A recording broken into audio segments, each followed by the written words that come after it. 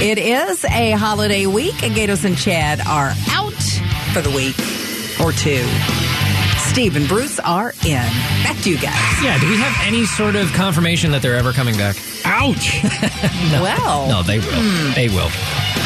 I think they're coming back start of the new year, so no need to worry. Gatos and Chad out this week. Steve Zinsmeister, Bruce St. James in for the guys.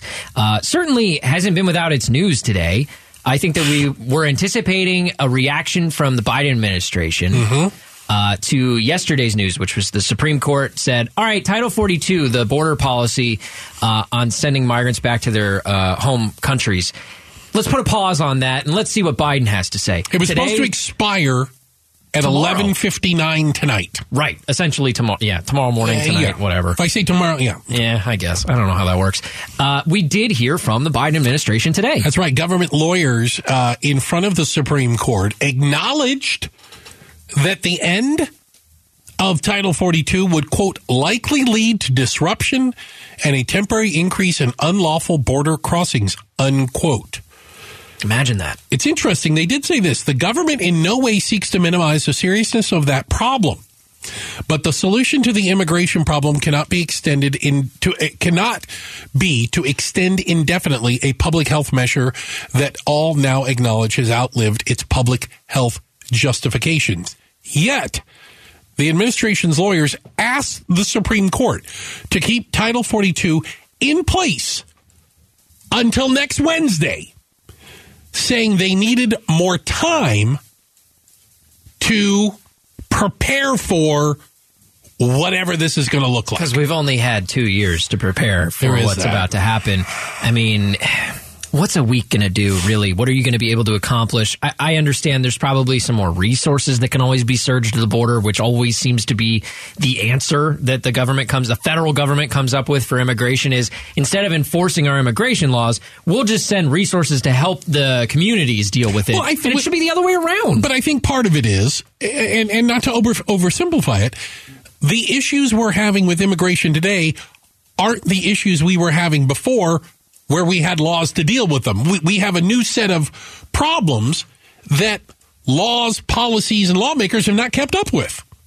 I mean, I think that's a fair point, isn't it? I would agree. I don't get what an extra week of not pulling the Band-Aid off is going to do. I'm not saying that I want Title 42 to go away tonight. That's not my point. My point is simply, what are you going to accomplish if you're Biden in the next week that you couldn't have done in the last year and a half that you've been in office, or almost 2 years now? They claim, and these are unnamed, that there would be new policies that they refer to as secure and humane that would take the place of Title 42. That they're going to come up with in the next week? Again, listen, I'm reading it, Steve. I'm not defending it. I'm not mad at you. Get there. At least not for this. Listen, it's also a holiday weekend. No one's working over Christmas. I mean, this sounds to me like Biden was like, hey, we can deal with that next week, right? It's giving me indigestion just to think about it. Can we wait a week? I got the grandkids coming into town. Do we really have to deal with this now? We also talked with Mayor of Yuma, Doug Nichols, today, because he's got something else going down at the border right now where he says that Border Patrol is actually handling things a little bit different starting today. So I started off by asking him, what is actually changing as of today? It really came down to the criteria to release people from custody onto the streets, as opposed to releasing people to a nonprofit, for instance, that will help them transition to wherever they're going. Basically, this is just, in essence, opening the front door and tell them they're free to leave. What that could potentially end up with is, and very realistically end up with, people walking around the streets looking for resources, not knowing how to find those transportation options out of town, which, to be frank, are fairly limited. So that's the crux of the situation. Is it's not just a matter of people finding their way to the bus terminal and hopping on something. It's finding an open seat on that bus. So, Mayor Nichols, is this being driven by overcrowding? Is this being driven by lack of space? It's a dual prong thing. That the Yuma sector has the largest population, what they call in custody at this time, and that's part of the reason. But the other part is, I think, trying to look ahead for what potentially Title 42 scenario might be. Some of it does feel a little bit political in that I know Border Patrol has had even more than those people in custody as far as the total number of people. So it's not something I can pin to one thing and say this is exactly what's happening. What are some of the numbers? I mean, you've told us before that it's around 1,000 people coming across in Yuma per day. My understanding is that Border Patrol has not been releasing many, if any, people into the city of Yuma before. So now that they are, how many people per day are we talking about being released onto the streets of Yuma? Well, so let me back up just a little bit. Since I wrote that memo, this has been a very fluid situation. Things keep changing every 5 minutes. Sure. And we had another nonprofit stand up to help for the people that are being released today. That's 50 people that are being released. Coming across the border has upticked. So we're hitting about 1,100 people now a day, and that looks like that's increasing still. So the situation as it's been for the last year or so, it has been where the 1,000 people get kind of dispersed into different avenues. Some get returned home under Title 42. Some are expedited removal because of criminal issues. Some, and a large portion of them, about 350 to 400, maybe even up to 500, go to our Regional Center for Border Health that has helped with transportation.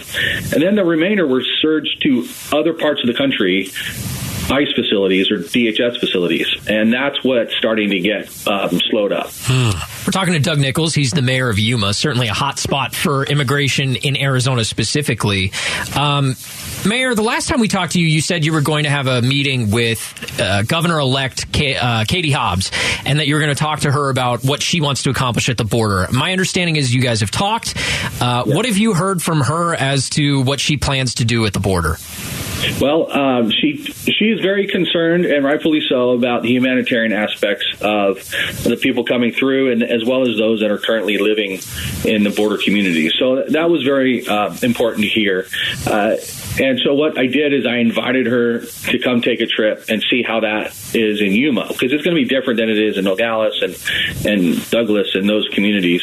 And she expressed a strong desire to do that sooner rather than later. So we're in the process of trying to figure out that schedule. Does she want to get rid of the shipping containers that Ducey put up in Yuma? The Great Wall of Ducey?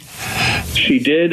She did express that was her opinion, which was led to the comment of my invitation to come and see how things look.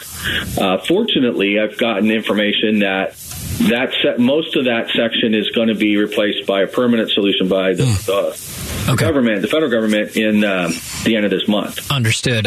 Mayor Doug Nichols, the mayor of Yuma, thank you so much for keeping us up to speed on this important issue. We look forward to talking to you again soon. Thanks, Stephen Bruce.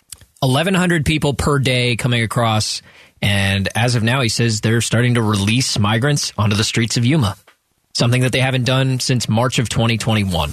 Yeah, so we're going to go back to the way it used to be, for lack of better terms. Pretty much, and I don't know that that's a better world. That wasn't a good thing, but you know what? I mean, Steve, there's a solid argument to be made that allowing Title 42 to stay in place and be used in a way that it was never intended, once again, lets lawmakers, policymakers, the president, Congress off the hook to actually do something to address the issue. Yeah, if you had ripped the Band-Aid off and things got really, really bad at the border, like worse than they already are, then yeah, maybe that inspires more opportunity to get something done and replace Title 42 with something permanent. I agree with you. I think I'd rather Title 42 expire, not because of what's going to be done at the border, but because it at least let everybody know how bad the situation is. Because if we keep it in place forever, then there's no reason to replace it. Yeah. Because we'll just keep doing this. We'll put it off a week because of Christmas. Then we'll put it off a week because of New Year's. You know what? Let's just go past Valentine's Day. At that point, St. Patty's Day is right around the corner. So, I mean, you see what I mean? We can't do it around St. Patty's Day. Think of the Irish. I know. We just can't do that. Think of the Irish, for the love of God. Coming up next, it's a common misconception about the purchase of the Phoenix Suns, which reportedly is going down. I'm a stickler. Bruce is a stickler. He's going to explain to you why there's a common misconception about this purchase. He'll tell you all about it next on the Gatos and Chad Show. Arizona's news station, KTAR News 92.3 FM. The Gatos and Chad Show, afternoons. And this portion of the program brought to you by Parker & Sons Plumbing and Electrical, the two-time winner of the Better Business Bureau's Ethics Award. He's Bruce St. James. I'm Steve Zinsmeister in for Gatos and Chad today. One of the big stories today, Bruce, was the acquisition of the Phoenix Suns and the Phoenix Mercury. Both teams owned previously by Robert Sarver. Supposedly, there's a new owner on the way as the team was sold. And maybe part of the problem, I hate to be a stickler on this. Oh, go ahead. Be the stickler. And maybe the problem is definition of owner. Robert Sarver owned 35% of the Phoenix Suns. Majority owner? Well, he wasn't even the majority owner. Well, but he was the controlling owner. He had the largest percentage. Fair enough. Does that make sense? Yeah. Managing partner, I believe they call it. But the NBA refers to it as a controlling owner. Sure. So there has to be like an owner of record. He had the ability to sell the team in its entirety, even though he only owned 35% of it. Right. What he agreed to do today is to sell 60%, his 35%, and another 25% made up of other minority owners. I don't know who they are, sure. I admit. Rich people. And the Ishbia brothers, Matt and Justin, are paying $2.4 billion for a 60% stake in the Suns. There will still be 40% minority owners. Because I'm not trying to dog on other media, but I was reading, I keep reading Matt Ishbia to pay $4 billion for the Suns. That's most certainly not what's happening. That is factually incorrect. Matt Ishbia is reading all these headlines. He's and going, like, wait a minute, what did we do? What the heck? I'm only worth $4 billion. This is an outrage. Well, but no, this came up between you and me earlier because I was looking up Matt Ishbia because I hadn't heard of the guy, and I discovered online, so who knows if it's true, that he's worth approximately $5.1 billion himself.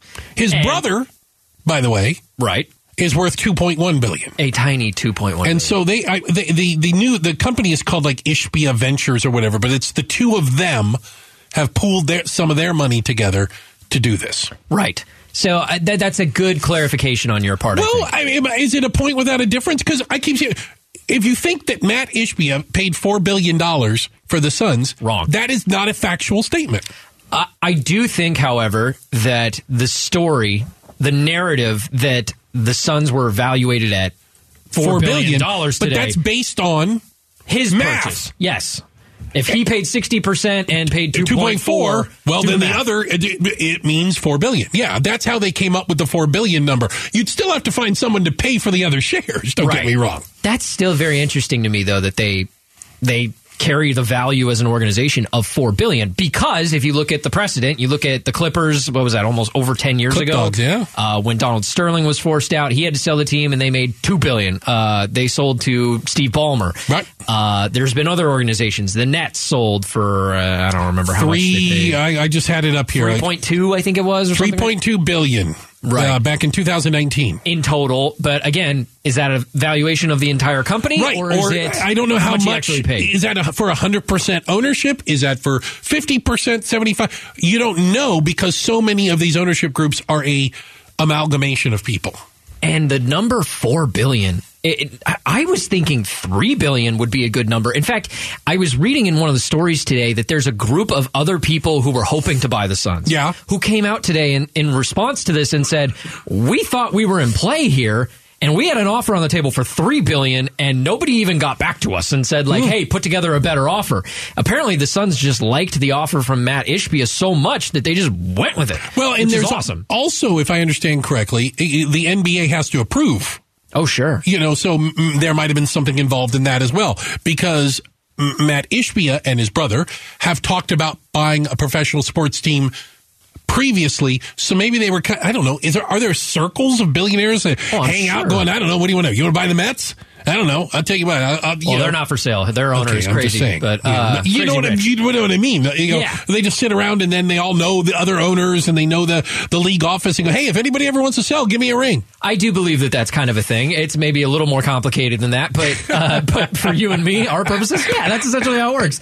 I want to believe it's that easy. No, but it has been made clear to me in some of the articles I've been reading today that because these brothers have been looking to buy a team both in the NBA and the NFL for years, that they were so well known and already vetted that it expedited the process. But that's my point. Like we know who these guys are. They're not some Russian oligarch, who's like, who is this guy? He just showed up with bags of cash. They don't have to do the background check. It's already been done, essentially. We know who these dudes are. So that's kind of one of the big stories going on here locally today. The Phoenix Suns supposedly have a deal done and the Phoenix Mercury are also a part of this deal. And by the way, I find it odd that people feel the need to say that. If you aren't aware, every WNBA team is attached to and owned by the NBA team. Yes. They are similar entities. I think it's different in people's heads because you go to a Suns game and you go to a Mercury game and they're two different things. In your head. They're not the same company. Right. It's the same company. Even though they are the same company. It's the same company. You just have different experiences at both. It's the same company. It's certainly a different product. No argument. Same company. Same company. Yeah. So anyway, that's happening today. Matt and Justin Ishbia. Yep. Former basketball player, too. I think that's kind of a cool detail. Won a national championship with Michigan State. I've seen a lot of Michigan State fans pretty excited. In 2000. So this guy became a billionaire in 20 years? Well, I don't believe he became a billionaire yesterday. He's probably been a billionaire for a while. He's 42 years old. Now the youngest owner in the NBA? Will be youngest owner. Controlling. Again, I'm going to use the term, and I read this in the article, they use the term controlling owner. He might be younger than Chris Paul, the point guard. I was just thinking about that. No, I think he's 39 for what that's worth. That's perfect. Coming up next, Bruce is traveling for the holidays. Maybe you are too. I'll tell you this. You probably don't want to get the email in your inbox that Bruce just got from the airline. He'll tell you about that coming up next on the Gatos and Chad Show. Arizona's news station. KTAR News 92.3 FM. A mashup of news, information, and entertainment. You're locked in to the Gatos and Chad Show. Hey, if you're flying this holiday season, watch out for that bomb cyclone on the East Coast. Good grief. Things are becoming increasingly difficult for Bruce St. James. Don't worry about me. I do worry about you, man. We're going to have blizzard conditions in the Midwest and the Great Lakes area Thursday and Friday, and airlines are already preparing for it to completely screw up Christmas travel. Christmas is ruined once again. The bomb cyclone, obviously the weather impacts. If it impacts hubs, certainly that impacts a lot of other airports across the country. Yeah. People like you are getting emails from airlines saying, are you sure you don't want to fly sooner? Yeah, so this is one of the things. If you are flying, I'm supposed to fly Thursday. Okay. Thursday and Friday are the worst days right now, weather-wise. Oh. Okay. My issue is, they say, do you want to change your trip? Well, I can't change where I'm going. I'm going to Washington, D.C. Got to go see Mom. Change it how? Like, that's where the weather is. Like, the weather's not here. The weather's there. Yeah, you can't The problem's fly around landing. it. I go, that's it. But they're suggesting that I leave early. Okay. They're saying Wednesday travel, tomorrow travel may not be as affected because the really severe weather is expected Thursday and Friday. So you're left with the decision of, do I leave earlier for vacation than I anticipated, or do I tough it out and just see what happens with my flight on Thursday? Yeah. Which is risky business. I like to live on the edge. Is that what this is? I like to live on the edge. Yeah, because the only way I'd be able to leave on Wednesday would be like the red eye. Oh, so you have to leave it. I'm not a huge fan of it. You leave it like Who's midnight. a huge fan of the red Some eye? people like them. I guess. Yeah, so you would leave it like midnight. Midnight, you get in like 7 a.m. And then you're messed up for the next 48 hours. Completely screwed up, yeah, because you missed an entire night. I think a lot of people are going to be going through similar things. I mean, there's record travel going on every single holiday since the pandemic. Well, here's what I'm telling you. If you're flying in the next 72 hours, right, start preparing. Plan. Have a backup. And it's not going to do you any good. You'll never see me do this. I'm not going to tweet how much I hate the airline because my flight was changed or canceled because of a blizzard. It's not there. All airlines are dealing with this right now. And whether you're on Southwest or American, Delta, United, and all the ones in the middle, a lot of these major airlines are preparing for some of their major hubs the Chicagos, Boston, Washington, D.C., New York being extremely affected by this. And even though it'll be clear and sunny in Phoenix, your plane might be sitting on the ground covered in ice in Chicago. So you said have a backup plan. What's your backup plan? Planes, trains, and automobiles. I'm going to, the next thing we're doing is, no, I'm kidding. We're going to get in a U-Haul, all of us, and we're going to drive across country. Yeah, I'm just not going to stress out over it. I learned a long time ago, Steve, and it may come as a shock to you. I don't worry about things I can't control. It's a great stress reliever. So I can't control the weather. I can control how I react to it, I suppose. Yeah. So, if the weather causes cancellations or changes in my flights, so be it. All right. Okay. We'll figure it out. And I'll eventually get out whenever I can get out, or I'll fly to, normally what I'll do with the airlines, and because I fly a lot, if they say, well, you can't get into Washington, I'm like, can I get into Philly? Can I get into Baltimore? Can I get close? Because I know how to get from those cities down to D.C. relatively easily. You know what I'm saying? Like I can jump on a train. There's commuter trains, things like that. Like I always say, how close can you get me? Right. The problem with this is, I think Memphis might be as close as they can get me. St. Louis might be as close as they can get me. Yeah, and that ain't very close. It's not just raining in D.C. No. It's bomb cycloning on the East cyclone Coast. the entire Midwest and East Coast. Yeah, so it looks not good. Well, I do wish you the best of luck with we're that. going to be here tomorrow. Don't worry. By tomorrow, good. I'll change and go to hell of And then we can red eye after that if you want to. Yes. I like that I just invited myself on your vacation. Please, my mom would love it. All right, man, let's do it again tomorrow. Deal. All right, he's Bruce St. James, Steve Zinsmeister. Becky Lynn is up next with Arizona's Evening News. We'll see you.